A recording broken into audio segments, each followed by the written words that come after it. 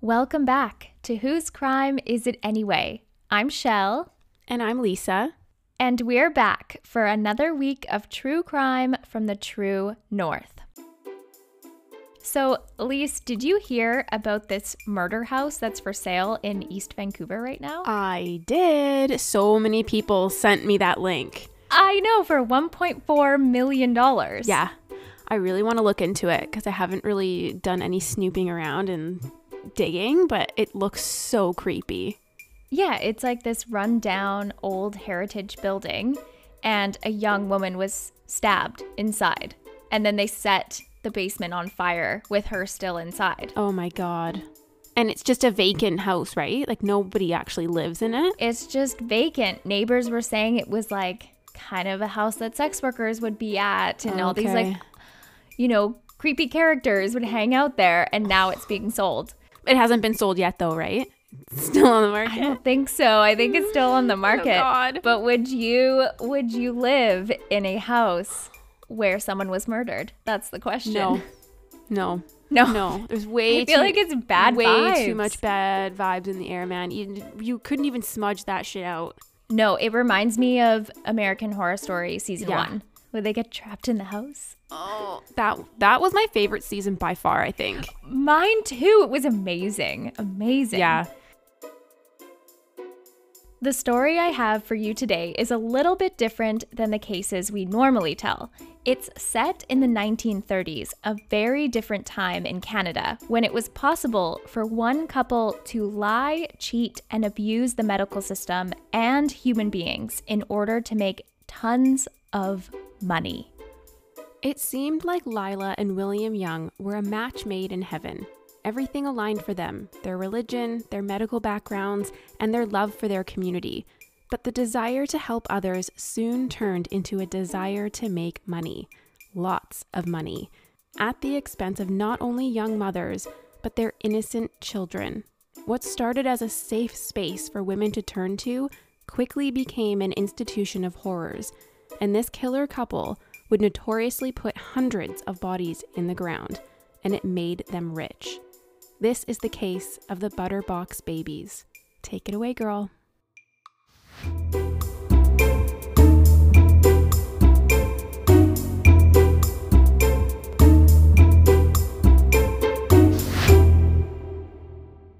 In 1925, Lila Gladys Coolin was a young teacher in Fox Point, Nova Scotia.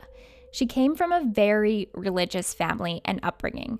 Her parents were devout members of the Seventh-day Adventist Church, which is a Christian denomination. But unlike others, Seventh-day Adventists attend church on Saturdays, which they believe to be the Sabbath.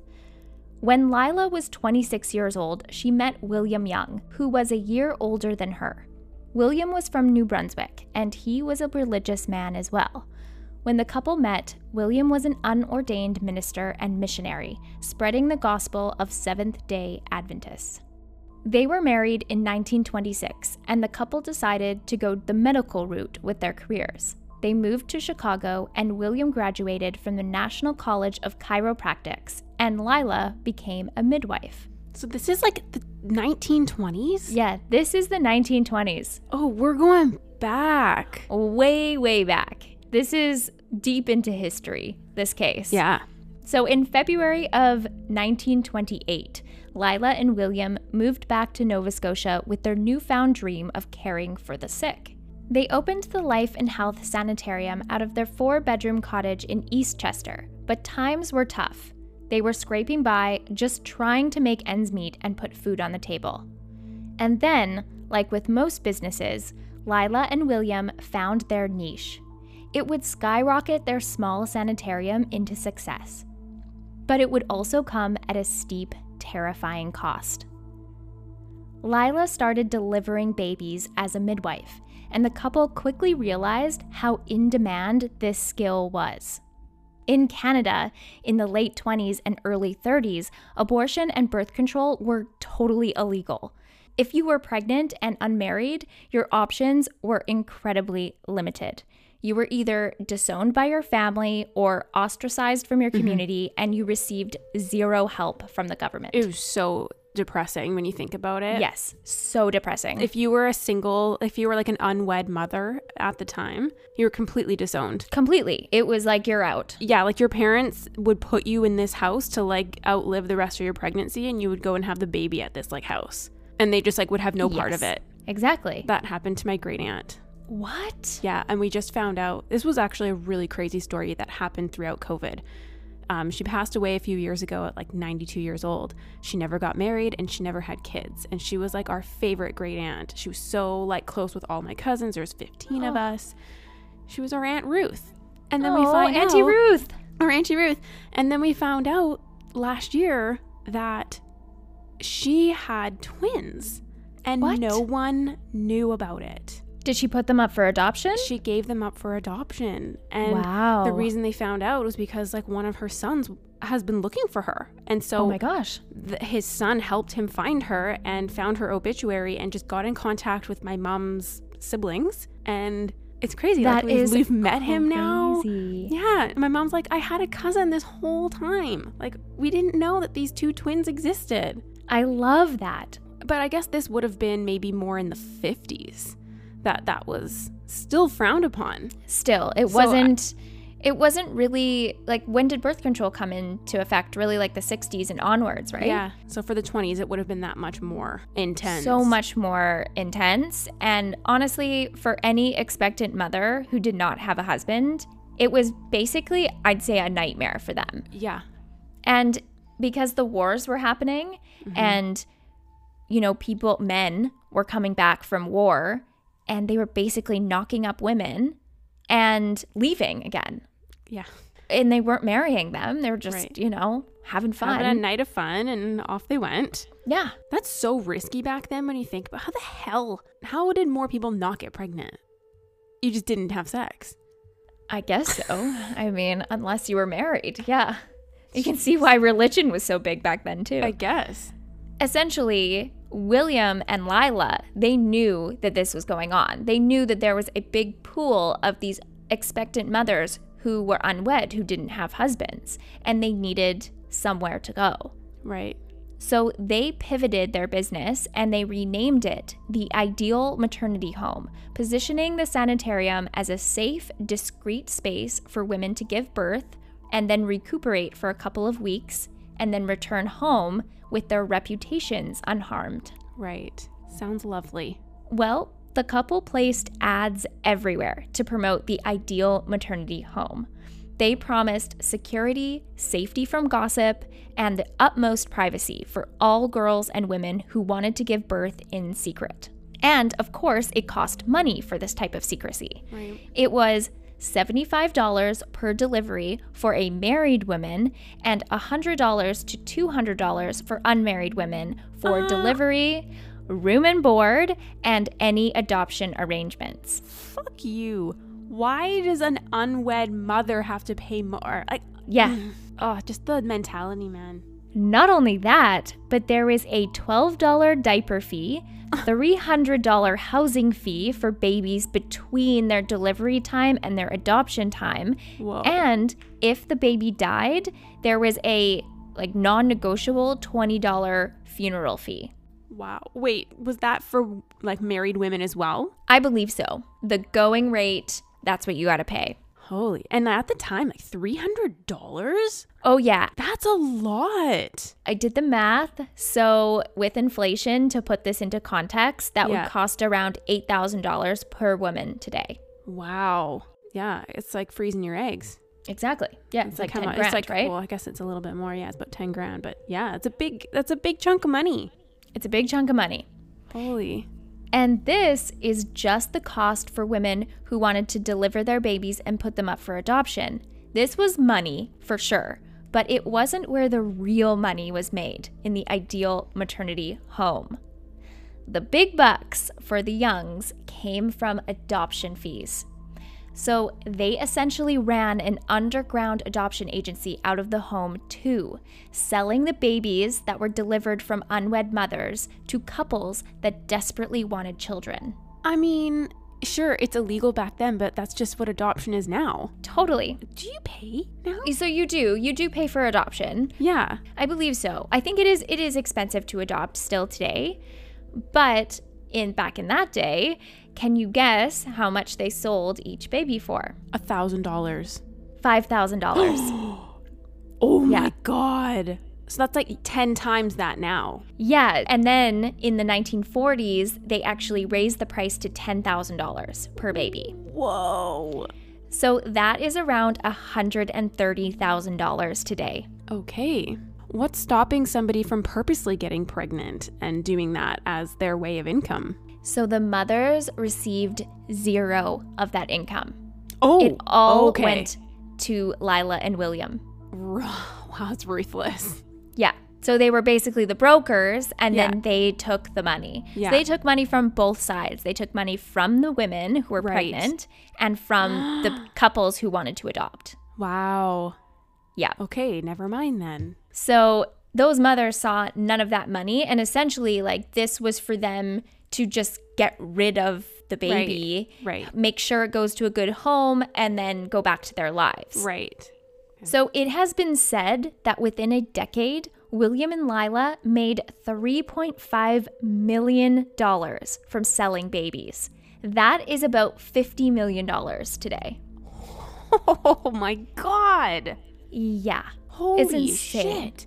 And that's cash. That's cash, Are there banks in the 20s? I think so. That might be a dumb question to ask, but like, we're so used to virtual money now. No, this is cash. Like, I don't believe that there's any virtual money back then, right? Yeah, no crypto back then. Lila and William soon outgrew the original location of the Ideal Maternity Home, and they upgraded to a space that was essentially an institution. It had 54 rooms, 14 bathrooms, and plenty of nurseries. So at this point, Lise, how does this whole operation sound to you?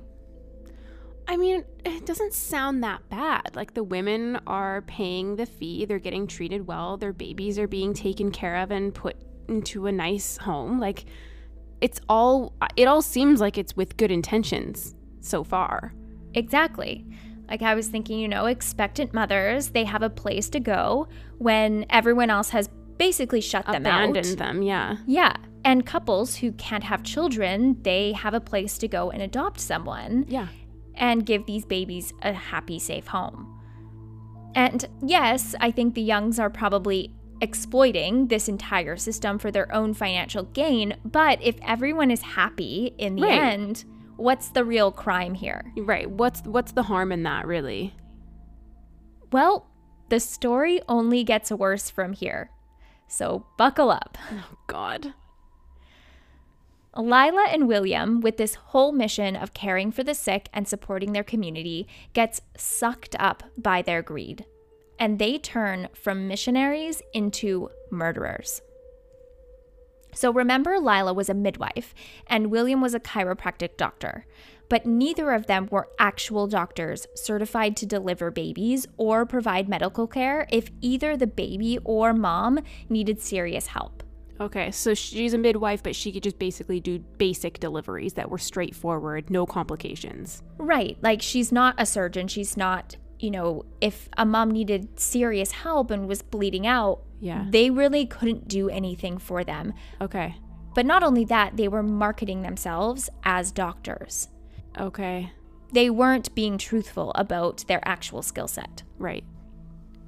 So if a baby was too sick, had a disability, or wasn't white enough to be put up for adoption, they were discarded and given only molasses and water to live off of. Oh. These babies were murdered by Lila and William by having them starve to death. Oh my God. They would literally put them in a room, tell the moms that the babies went off to safe homes, and they would die.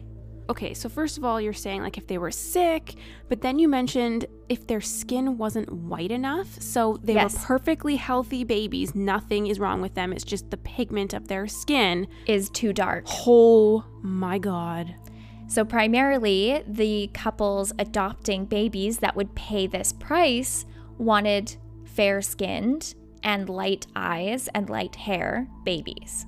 Well, what if it was a fair skin with dark hair? It was their discretion. It was totally subjective to Lila. She made these decisions when the baby was born. She would basically look at that baby and say, it's desirable or it's undesirable. Oh, okay. Ruthless. Why would she do that, though? Because if someone's willing to pay for that baby, like, why would you take that choice away from them?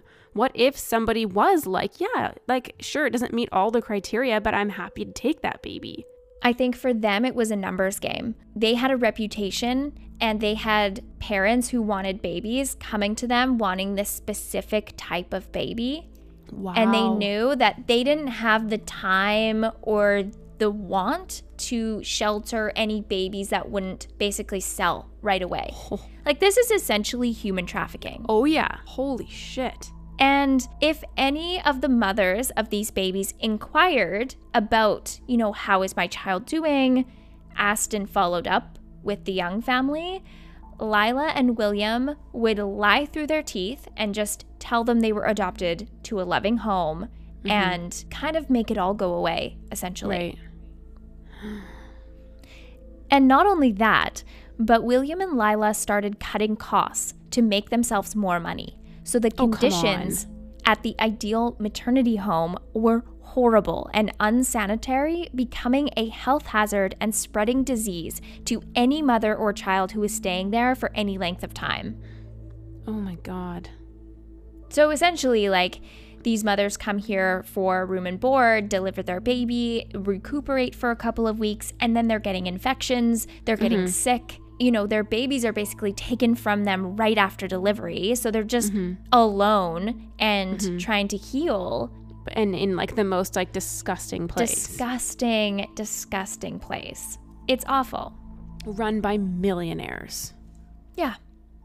And years later, a handyman named Glenn Shatford admitted to burying over 100 babies in a field that was the property of Lila's parents.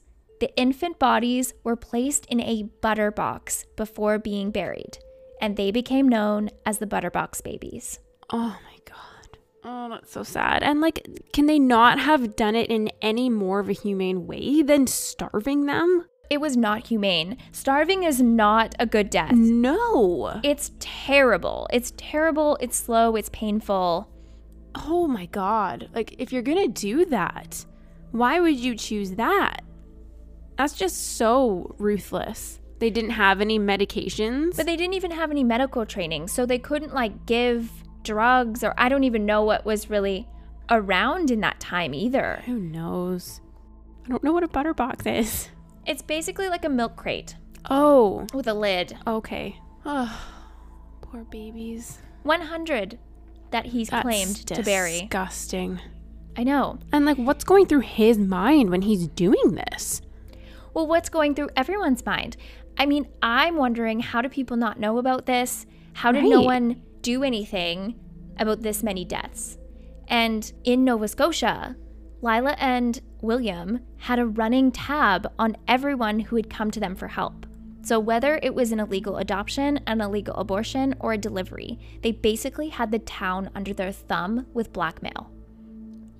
People in like high positions that had come to them for this illegal adoption. They had the upper hand. Totally. So in comes one man who decided to try and do something about the Ideal Maternity Home.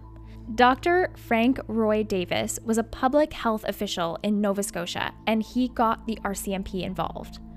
Nice. So it was uncovered that a young woman, Eva Nyforth, and her newborn had both died due to the unsanitary conditions at the Ideal Maternity Home. And both Lila and William were actually charged with 2 counts of manslaughter in March of 1936. Whoa. Can you guess what happened? They paid their way out. They paid off the cops. They were both acquitted by a jury. What the fuck? By a jury. Acquitted. So the theory is that the jury dismissed the case because they were at risk of being exposed of having dealings with Lila and William. Oh my God. More blackmail. Yeah, more blackmail. What reason would you have, like, to not even go through with with the trial and just say not guilty. Like, acquitting them is completely just wiping the slate. Like, this never happened. And completely. Like, there was nothing wrong. Oh. Yeah. It was not their fault. Yeah. Pick a different jury. That's bullshit. They would have had to have had a good reason. They can't just say he's acquitted without giving a reason.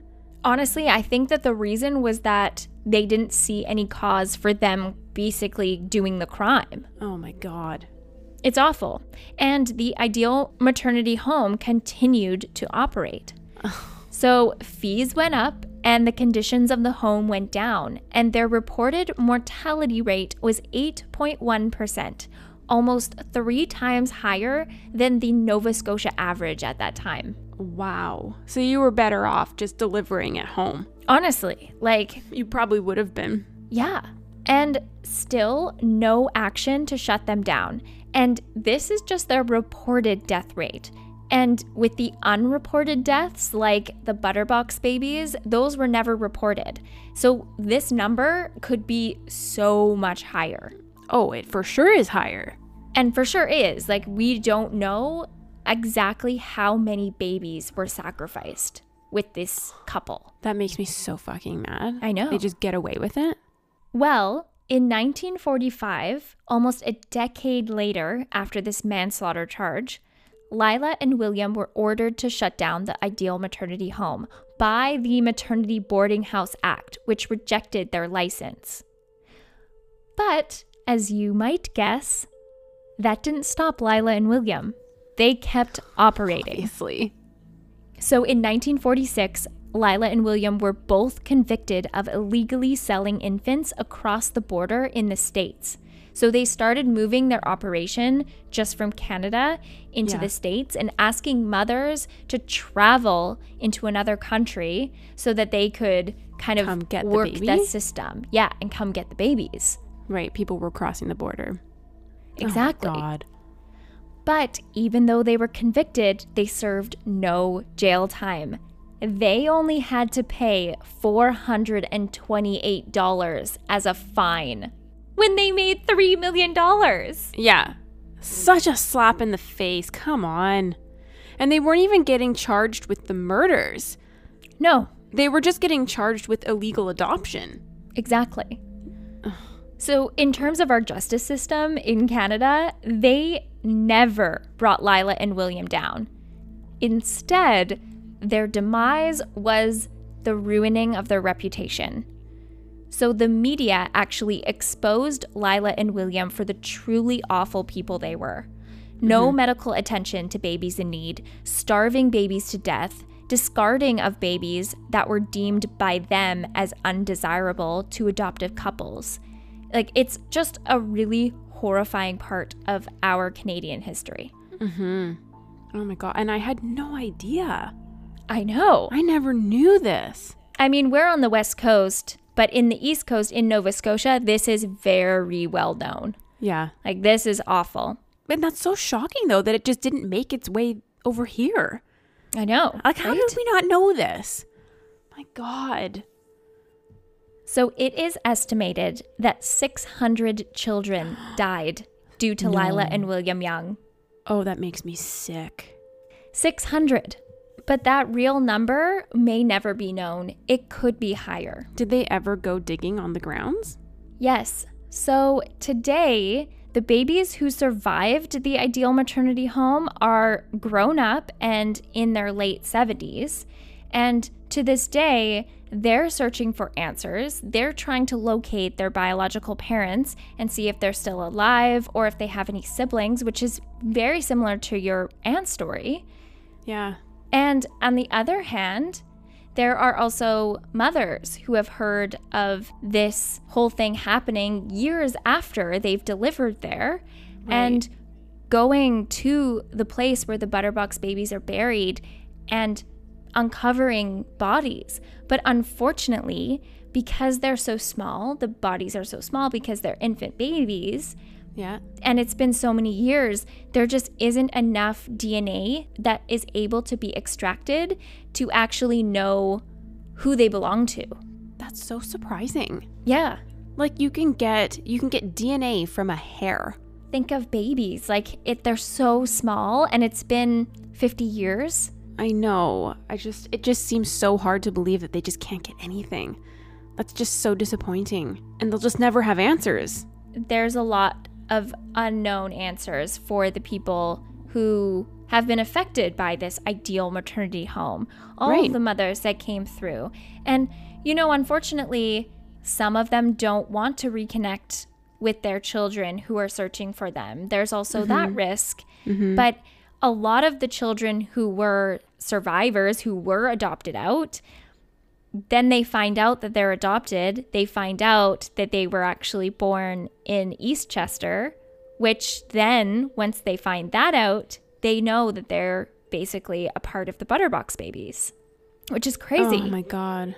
It was just up to this one woman who chose whether or not you made it through or not.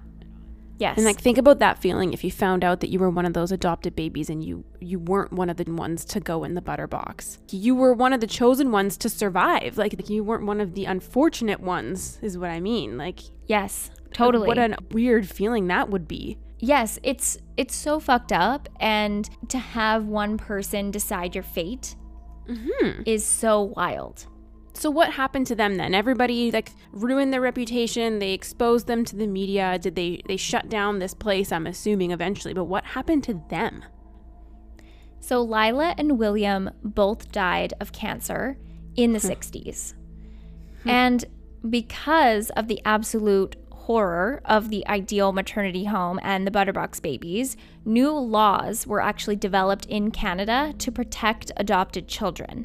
But Nova Scotia has a closed adoption records policy. So for the survivors of the Butterbox Babies, of this Ideal Maternity Home, it makes anything that they're doing, any kind of closure, really difficult. But there is a website called Survivors of the Ideal Maternity Home that aims to help those looking to connect with their birth parents or understand their heritage. So there are resources out there because there's a big enough pool of people who have been affected by this. Of course. So they sealed the documents after the fact? So I believe what it means is that you can't find out the name of your birth parents unless they want to get in contact with you. But what if that was something that those parents never ticked off in the paperwork when they were delivering? They'll actually be contacted. So I believe the policy is that you can reach out, you can make contact through a government body. Okay. So it'll all be brokered through the government. Okay. But they will never tell you exactly who that name is of your birth parents. They won't tell you where they live. They won't tell you any information, but they will put you in contact. And then it's up to the birth parents to decide whether they want to say, yes, I would like to know the name of my child and connect with them, or no. And if they say no, then that's it. You don't get any information. Which is really sad. But I guess it is a privacy issue as well. If you truly that was a part of your life that you're not wanting to go back to as a parent, if they really don't want to relive that, it was traumatizing for them. Perhaps this was something that they associated a really bad experience with. Oh, completely. I can understand why. Yeah, that makes sense that they would have to get consent from them, but it sucks for the other end because it makes it so difficult. And it's difficult. I mean, everyone is in their late 70s as children, in their 90s as parents.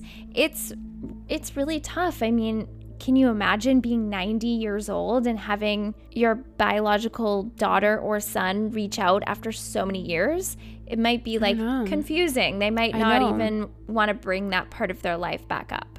I know. And at this point, if they're in their 90s, they might have dementia. They might not even know what that even is or to recognize this. But the other side of the story is that there have been people who have been reunited.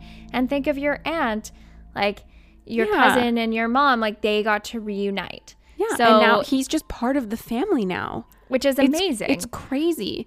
So they were twins.